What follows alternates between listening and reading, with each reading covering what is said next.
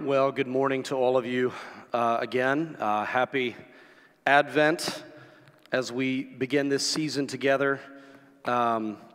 We are going to do something this morning when it comes to the sermon that's a bit of a bridge. We're gonna look at a passage that is at the same time the end of our series that we've been doing on Scripture, but it also has some Advent themes, and so it'll sort of transition us into the Advent season.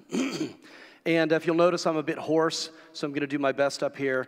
It's not COVID, but I'm going to do my best up here, so bear with me. Hopefully my voice will hold out. But we've been doing a series this fall looking at Scripture, and I think it's fair to say that most people have a fairly complicated relationship with Scripture, even people who have been Christians for a very long time.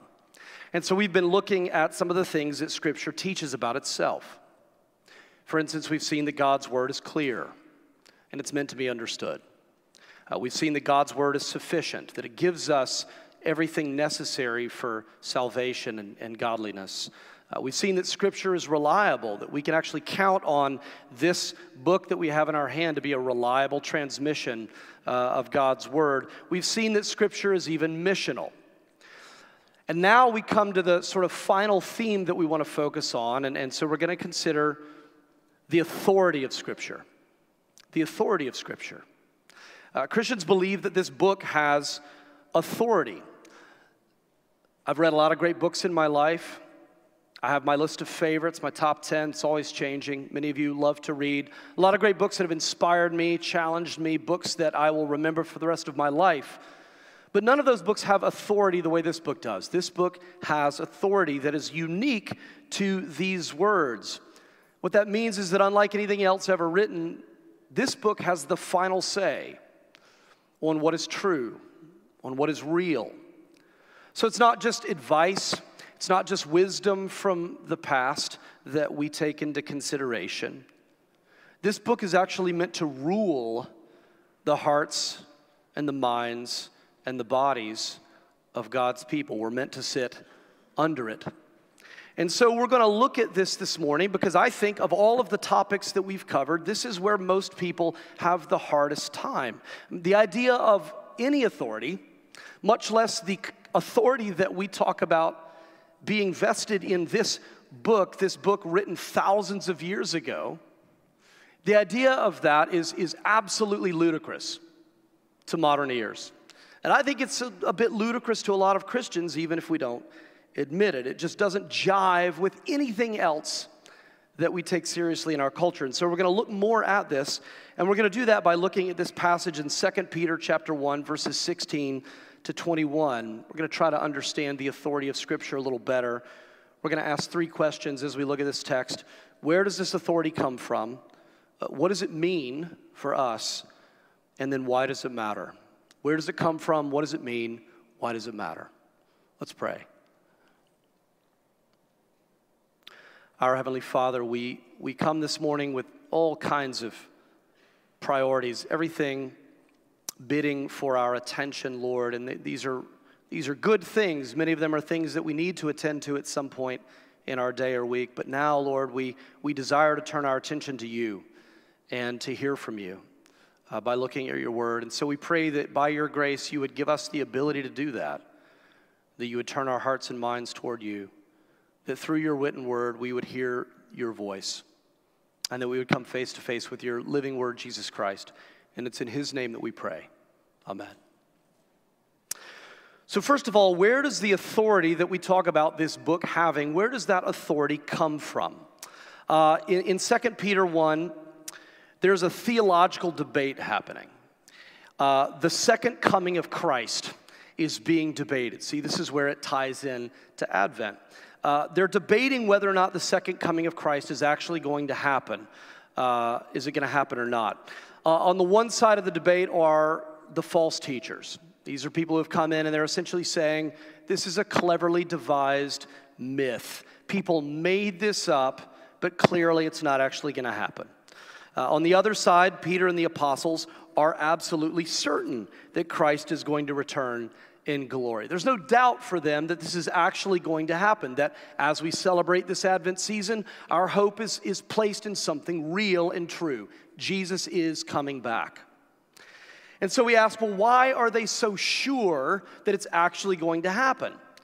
And they give a two-part answer. In part, they're sure because some of them were there when Jesus was transfigured.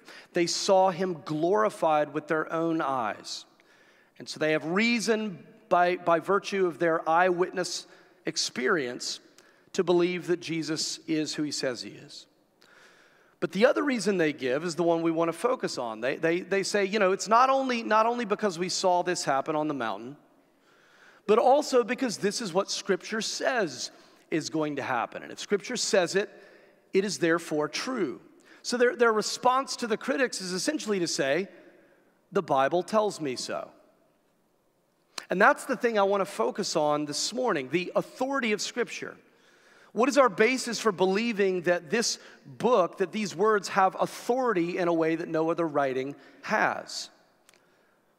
In verses 20 and 21, Peter says this: no prophecy of Scripture comes from someone's own interpretation. In other words, these prophecies are not merely the product of people sitting around and trying to make sense of the times and trying to make predictions about what they think is going to happen.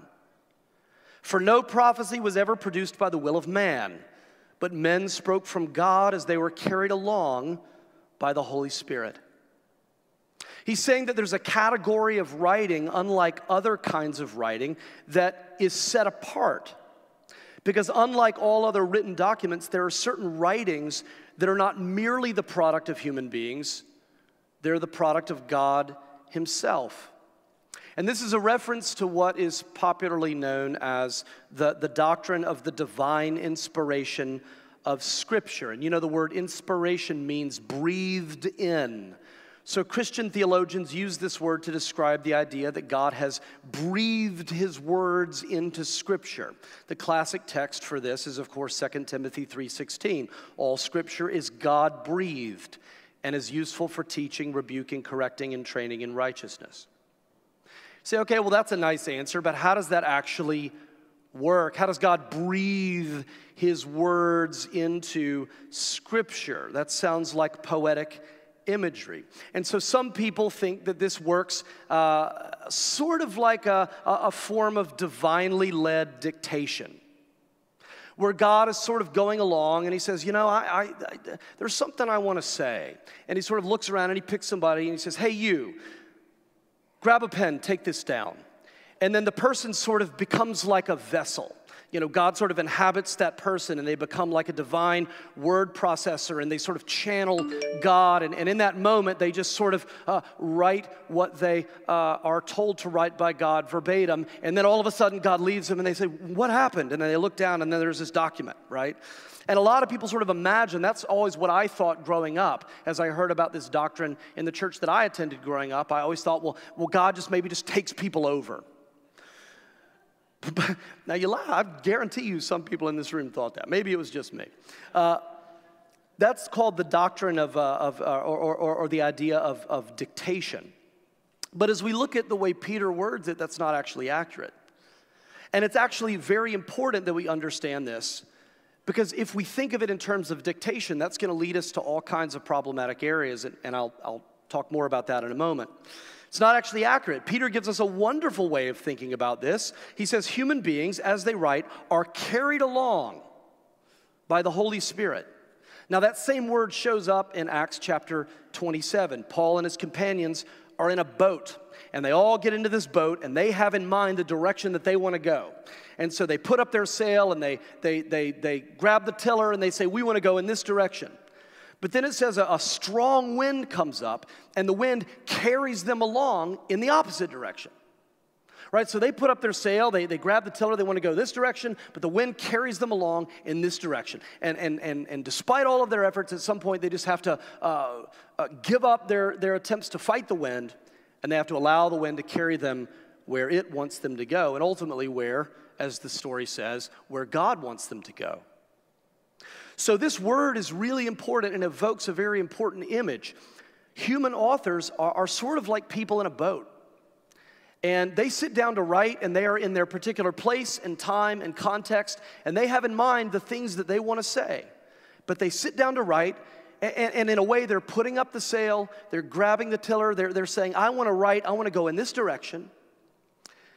But then the Spirit of God carries them along. In other words, God sets the true course of their writing. What we have here is a kind of interplay between human and divine authorship. We have human beings genuinely speaking their own words in ways that reflect their family, their culture, their level of education, their environment, their personality quirks, their temperament, their limitations. But the words they use are also just those words that God wanted them to use, because God is carrying them along. And you actually see this very clearly when you read the Bible. You see it in the Old Testament and the New Testament. I'll just give one example for the sake of time. Have you ever sat down to compare the 4 gospel accounts? These are the first 4 books of the New Testament: Matthew, Mark, Luke, and John. And just to compare these 4, they're all telling the same story, the story of Jesus. But what we see when we compare them are 4 very distinct styles of storytelling that reveal 4 different personalities, right? So Matthew's gospel reveals a writer who is very precise. He's very detail-oriented. He has lots of lists and numbers. There's lots of symmetry and structure. A bit of a perfectionist, probably. Right? Now, some of you resonate with that. You're like, man, I like that style of writing, right? Mark is very different.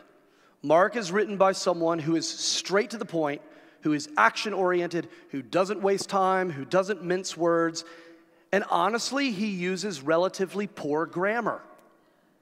Now you say, well, is God just having a bad day and God made some grammatical errors? No, Mark did, as he was carried along by the Holy Spirit, right? Luke's writing, unlike Mark, is elegant. Right? It reflects his Greek liberal arts background. It reflects a man who is deeply compassionate and cares deeply about the poor and the vulnerable. His writing also includes details only a physician would notice. Why? Because he was a physician. We learn about that in Colossians, right? John, by contrast, has a very literary mind. John sees types and symbols in everything. John loves irony. He loves paradox. He loves double meanings. We have 4 distinct human personalities fully represented in the writing, all 4 carried along by the Holy Spirit. And what this means for us, by the way, is that we get to view Jesus through 4 distinct human lenses. And as I describe those personality types, there's probably one that you resonate with more than the others because of the way God has wired you. And what this does is it gives us a rich, multi-layered, highly nuanced view of Jesus. It's a kind of 4-dimensional view of Jesus that goes way beyond anything that a single writer ever could have accomplished. And what we're meant to do is to take these layers of story and layer them one on top of another and then look down through them, and you see this incredible portrait of Jesus that just leaps off the page. Well then, what does that mean? Does the Bible have errors? And then their faith starts to crumble down. And they begin to say, well, if the Bible has errors, then it can't be inspired. And if it's not inspired, then it doesn't have authority. And if it doesn't have authority, then I can't believe any. Well, how do I know if any of it's true? But if we remember that the authors are fully human, that's no longer an issue. We recognize that certain authors, because of their personality, simply aren't concerned with chronology. So certain authors are ordering their events thematically, topically. They're trying to make thematic points rather than give a chronologically accurate account. So we have to hold on to the human element, realize who we're dealing with, actual human beings with styles of writing, right? But if we deny the divine element, which other people are inclined to do, that's common and typically in more progressive circles, we're going to also run into problems. For example, if we don't like something that Paul says, for instance, we can't just write Paul off as a misogynist and a bigot. and say, well, these parts of Scripture are divinely inspired, but not that part that Paul wrote. He's clearly a bigot, so we're going to ignore that part. We can't do that because Paul, though fully human, was carried along by the Holy Spirit, meaning the Holy Spirit led Paul to write what God had intended us to hear. Right, so in answer to our first question, where does the authority of Scripture come from? All authority ultimately rests with God. But Scripture is God-breathed, meaning God has, in a sense, delegated his authority to this writing, which makes this book utterly unique. That's our first question. Now, what does that mean? What does that mean for us? Right? What does that mean for me as I'm sitting down early in the morning and I'm opening this book and I'm reading whatever my reading is for the day? What does that mean for me in that moment as I read those words? Peter says in verse 19 that Scripture is like a lamp illuminating the darkness. In other words, we live in a world of darkness. God has given us a lamp to live by. This is our lamp. Without it, we would be engulfed in darkness. So the whole course of our lives needs to be governed by Scripture. Otherwise, we are walking in darkness. You say, okay, well, how does that actually work? How do I apply that to my life? Well, it seems pretty straightforward. Just do what the Bible says. Right? End of sermon. Do what the Bible says, right? Have you ever tried that? I mean, you don't have to raise your hand, but have you ever actually tried that? I'm not talking about just doing what a certain passage in the New Testament says. Tell me, have you ever tried to do what the whole Bible says? Have you ever done it in a non-selective way? Have you ever come across books like A Year of Living Biblically by A.J. Jacobs? Or A Year of Biblical Womanhood by the late Rachel Held Evans? If you ever read either of those books, you'll start to see what I'm getting at. Both of these books came out of the author's attempts to read and obey everything in the Bible for a year, right? Slightly different emphases, but both books are essentially based on the same premise. Jacobs actually extracted, before he began his project, he read the Bible beginning to end, and he extracted over 700 rules to live by. Now, they both take a very literal, wooden approach to interpretation, and that makes for a very entertaining read. And certainly that's a part of the hope there is, books are, that they want to make their books entertaining. For example, Evans read Proverbs 31:23, which says that a virtuous woman's husband is respected at the city gate. So she makes a poster about her husband, Dan, that says, Dan is awesome. And she goes to the entrance to her town where the sign that says, welcome to wherever in Tennessee, and she holds up this sign for a half hour on the side of the road, Dan is awesome.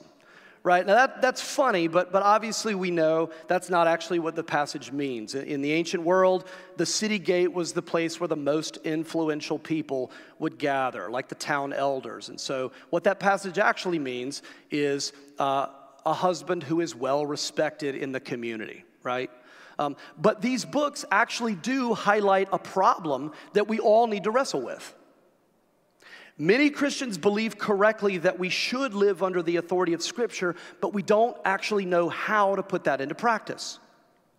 Because even with good interpretation, most of the Bible is not a list of rules, regulations, or creeds to affirm.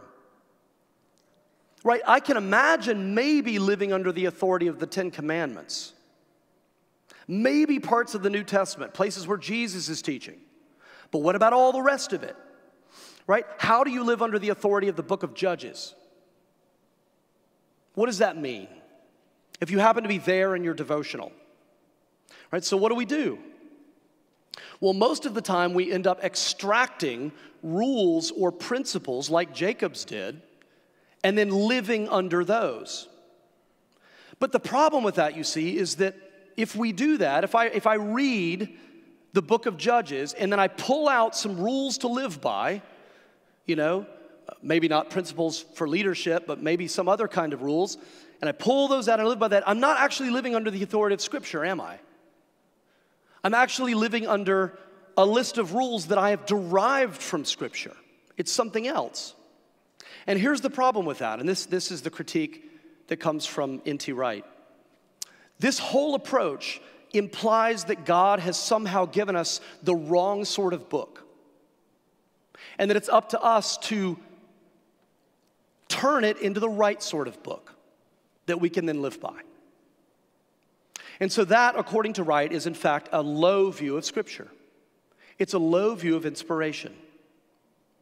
A high view of Scripture would respect the fact that most of what is in here is not rules or creeds, it is stories.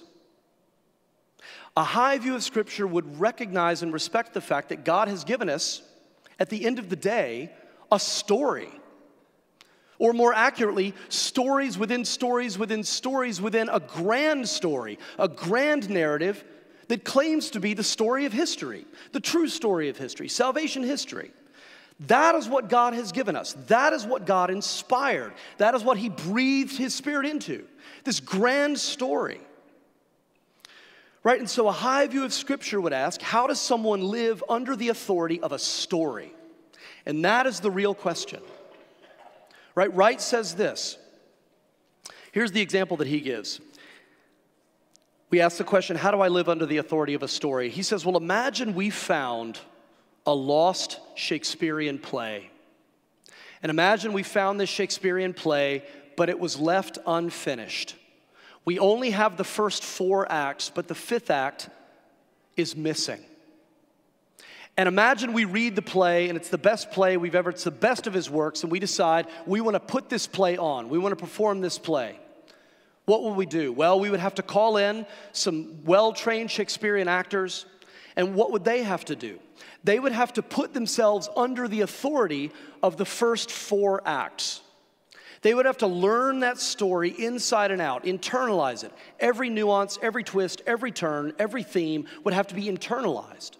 And once they lived under the authority of those first 4 acts, they would then have to improvise the 5th and final act. And what you would need to have for it to be faithful to Shakespeare is 2 things. You would need to have continuity, so that it connects with the first 4 acts, but also improvisation, because they are truly and really creating something new, improvising a 5th act. And if you can have both, then you would be able to complete the play.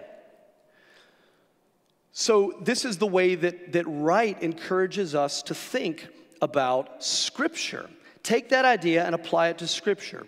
It is as though God has given us the first 4 acts of a play. Creation, Act 1. Fall, Act 2. The story of Israel, Act 3. And ultimately the story of Jesus, Act 4. But the 5th act is incomplete. We only have scene 1 of Act 5.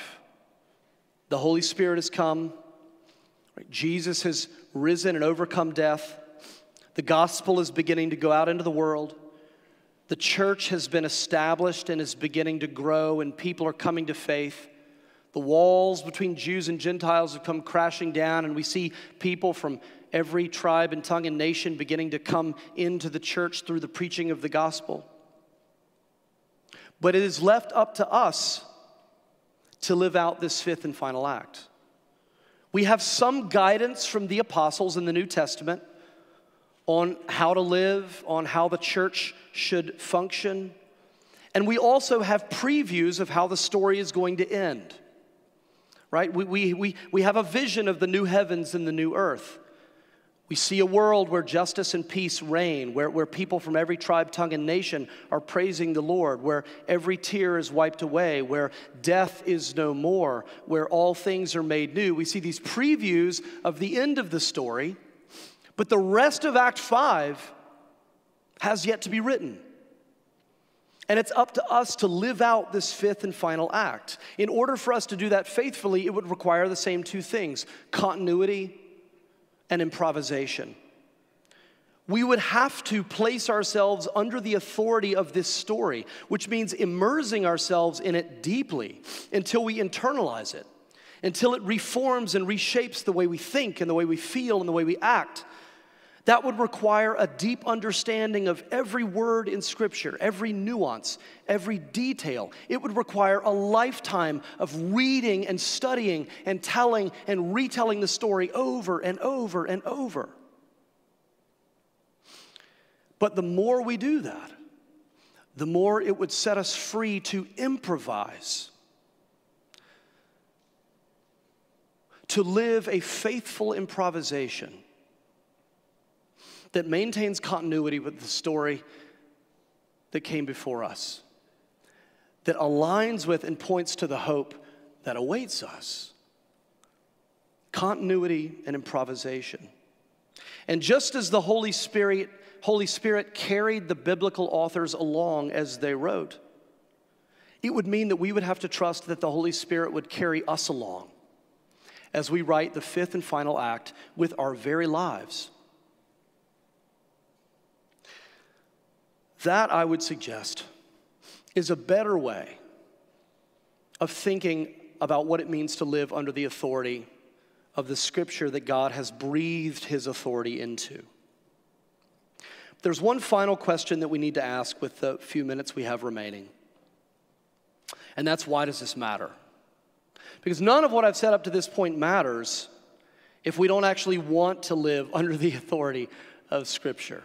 Right? Why would we allow an ancient book, even if it's an ancient story, to have the final say over every area of our lives? Verse 19 points us to the only reason we would. The only reason anybody would. And that is if you are someone in whose heart the morning star is rising. The morning star is a reference to Venus, because in the ancient world, they knew that if you could see Venus rising in the sky, it was seen as a sign that dawn was near. But Peter's using this as a metaphor for Jesus Christ rising in the hearts of His people.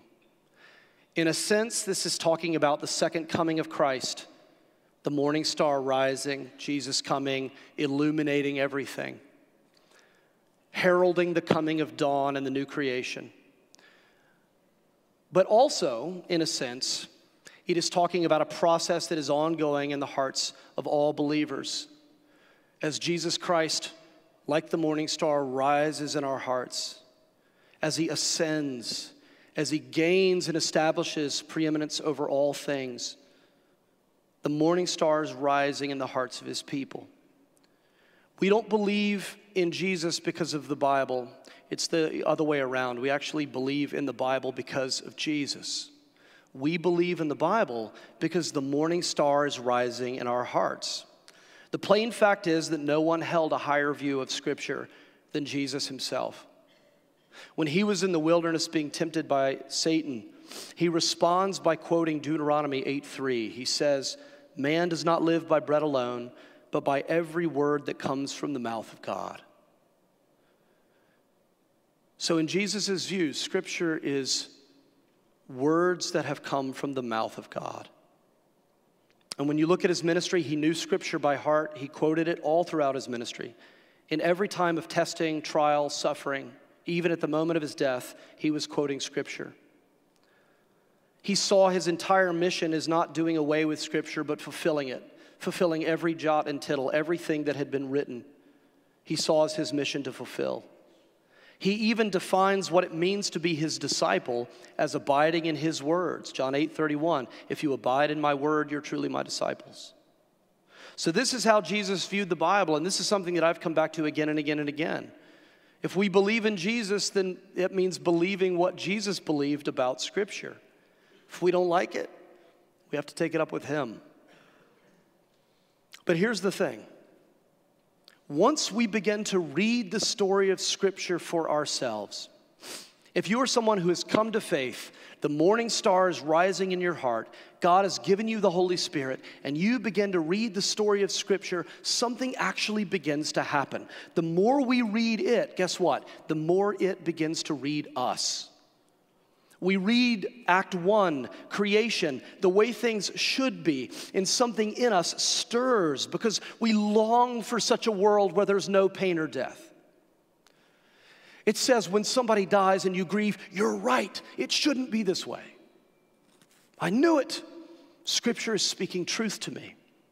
We read Act 2, the fall, and we reluctantly admit that we're not the good, upright people we like to think we are. We know deep down that something is wrong in the world and something is wrong in me, and maybe no one else had the courage to tell me, but Scripture does. It's speaking truth to me. We read the story of Israel and all of their attempts, all of their desires to be faithful.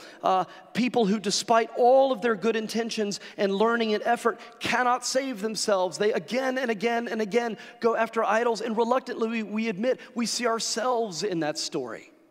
We say, that's me in my job. That's me with my family. That's me with food. That's me with approval. I know I want to worship the Lord, but I keep getting torn away and I keep going after other lesser things. I see myself in that story. Scripture speaking truth, right? And then we see a God who, despite all the rejection and disobedience of his people, sets a plan in motion to ultimately save and restore his people, his creation, at the cost of the life of his only begotten Son. And then we read about the resurrection of God's Son and how he ascended to the throne of heaven and now sits as the rightful king of all creation, and how he's calling all people to himself, and how he sets out to heal the world. You know, and at some point the morning star begins to rise, and we say, I want to be a part of that story. You know, I want to be in that story. I want that to be my story. I want to have that kind of hope. I want to love and serve that king. I've never met anyone like him. And you begin to see the real point here, friends, that the authority of Scripture is not a burden. It's not something that can or should ever be forced on anyone. It's a gift. It's an invitation. It's a way out. You know, those of us who live under our own authority for long enough, we begin to realize, oh my gosh, my life, when it's in my hands, it doesn't make sense. It falls apart. Those of us who live under the authority of Scripture for long enough begin to realize something about it, that this is the way to find freedom in life. And so we do it not because anyone forced us to, but because we've tasted freedom and we've tasted life and we want more of it. And we do it because we know that the voice that we hear in Scripture, we begin to recognize that voice. It's the voice of our Savior and King. Because the ultimate purpose of the written word is to point to and bring us into relationship with the living word, Jesus Christ. And when that morning star has risen in your heart, this is where you want to be. This is where you want to be. Let's pray. Lord, we thank you for your word, and we recognize here with this last point that we're talking about something ultimately spiritual. That no one can be reasoned into this. There's no apologetic that can convince me to kneel. Lord, that is a work of your Holy Spirit. I pray that your Holy Spirit would be at work in us as we sing songs of Scripture, pray prayers of Scripture, and as we gather around your table, Lord, we pray that you would minister to us and give us the grace to submit ourselves to you as our true King through your word. It's in your Son's name that we pray. Amen.